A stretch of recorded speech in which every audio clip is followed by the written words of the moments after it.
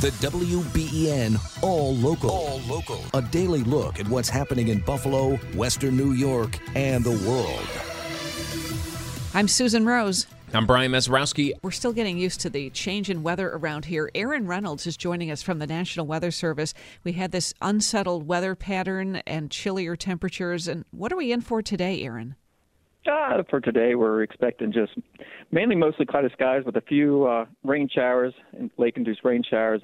But the real story will start tonight when lake effect begins to refire back up, and some of it could be moderate to potentially heavy at times across the Buffalo metro area and also the south towns. Yeah, when should we be expecting the heaviest rains, and how much rain are we talking? The heaviest rains will come tonight, and then they'll last into Tuesday, and localized amounts could be up from 1 to 2 inches of rainfall. It's a pretty significant rain there. And winds, too, that'll be a factor, right? Well, the winds have subsided a little bit, but they will pick up, and they'll be quite breezy. All right, so windy one, a cooler one. Are we breaking from the temperatures? Are we here to stay in the 50s and these fall-like temperatures? Did we kiss goodbye to, the summer warmth last week for good? Well, it looks like that the summer warmth is gone and probably won't come back. Temperatures will be below normal here for much of the first half of this week. We'll see a little bit of a warming trend towards the end, but still it'll just be right around normal, which is in the low 60s for this time of year. All right. We'll have to get used to it. Aaron, thank you for the update. That's Aaron Reynolds at the National Weather Service. Okay, so something to watch out for. The big change in weather over the weekend, so dramatic, might have had some people going directly from the AC to the furnace. WBEN's Tom Puckett tells us it's not all bad news, though, when making that switch. The cost of heating your home this winter won't burn your wallet as much, says National Fuel's Karen Merkel. A 30% decrease based on last year's winter heating season bills is in store for National Fuel customers for their home heating bill for the winter heating season. Merkel says the big factor is how much the utility is paying for natural gas. The natural gas price, which is the cost that National Fuel buys the natural gas for, that has declined significantly since last winter. Last winter, natural gas commodity prices spiked due to several variables, the war in Ukraine, and coming off of COVID and supply and demand issues. Those have now leveled off. And despite two big storms, Merkel says last winter was warmer than normal. Hear more from Merkel online. Tom Puckett, WBEN.com News. All right, a little bit of good news there. Thank you, Tom. A long flight home for the Bills.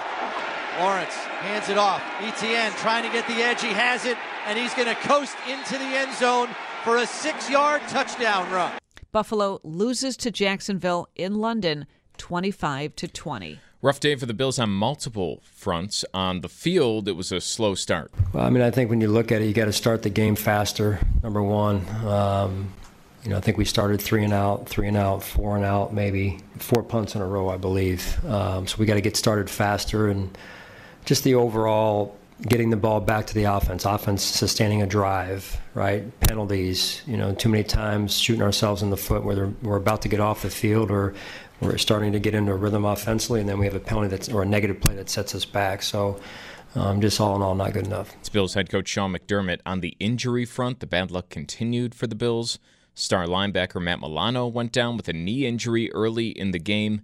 McDermott saying no details as of yet.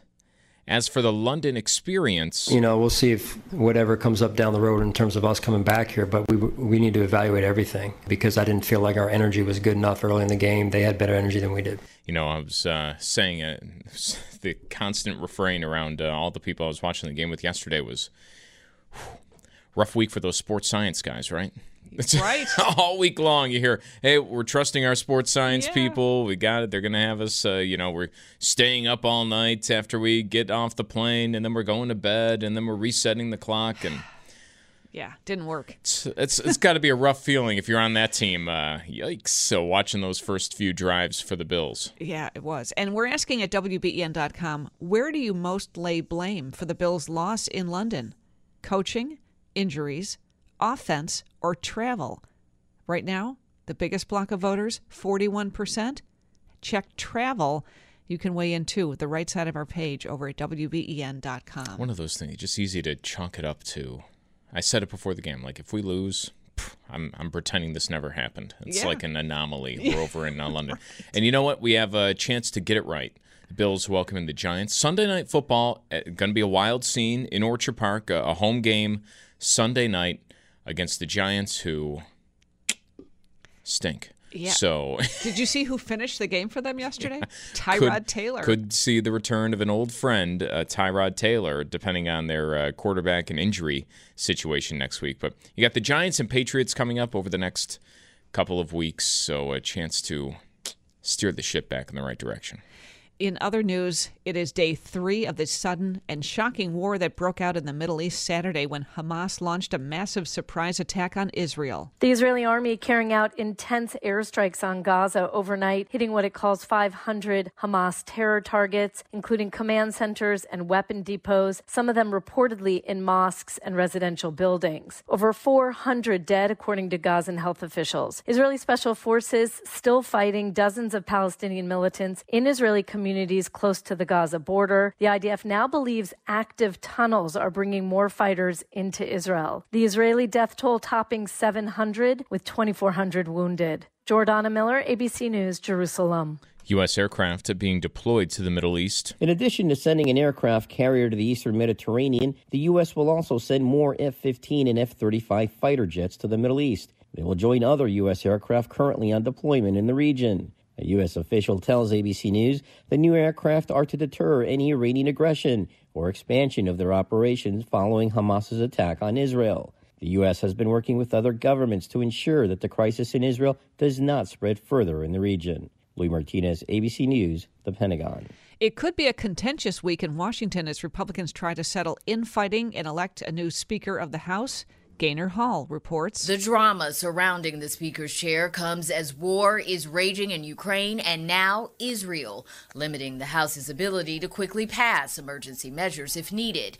And domestically, the new deadline to avoid a government shutdown is coming up in November. GOP leaders signaling in the coming days they'll work behind closed doors in an effort to get majority agreement on one candidate and avoid a repeat of the 15 rounds of voting it took for McCarthy to become Speaker. Congressman Jim Jordan of Ohio and Louisiana's Steve Scalise are running for the Speaker's job. Okay, we'll be keeping an eye on that throughout the rest of the week. And how about this? Tonight's Powerball drawing, a big one. Monday's Powerball jackpot jumped to an estimated $1.55 billion after Saturday's $1.4 billion drawing once again came up empty. Saturday marked the 34th consecutive drawing without a grand prize winner. Monday's jackpot has a $679 million cash option, which most winners opt for instead of annual payments. Monday's drawing will be the 4th largest lotto prize in history. 1 in 292.2 million are your odds of winning big. Mark Remillard, ABC News. Wow. Don't like those odds, No. but won't stop a lot of people from trying. And $679 million is the cash payout. Isn't that crazy how small that can be off of 1.5 billion? Right. You're losing most of it to, whatever. Your exclusive WBEN 7 weather forecast. Mostly cloudy, breezy, and cool today. We're in the mid-50s with a few showers around. Better chance for rain tonight coming in off of Lake Erie. Overnight lows in the mid-40s. Lake effect rain likely on Tuesday with highs near 50.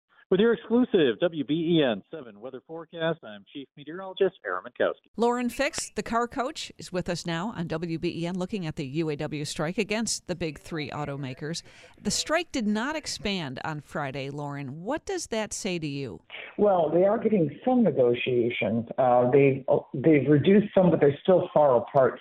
And on top of this happened overnight. I don't even know if you're reporting on it yet, but Mack Truck, who is a U.S.-built truck, both engine and the vehicle itself, they decided to go on strike. They had originally come to an agreement, and now we have another strike.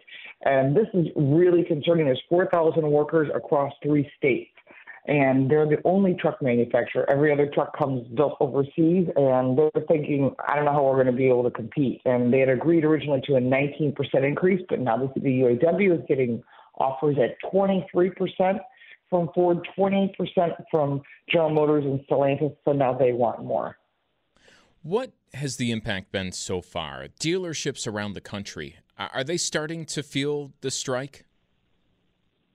Well, the biggest impact, believe it or not, is cars that are in for repair.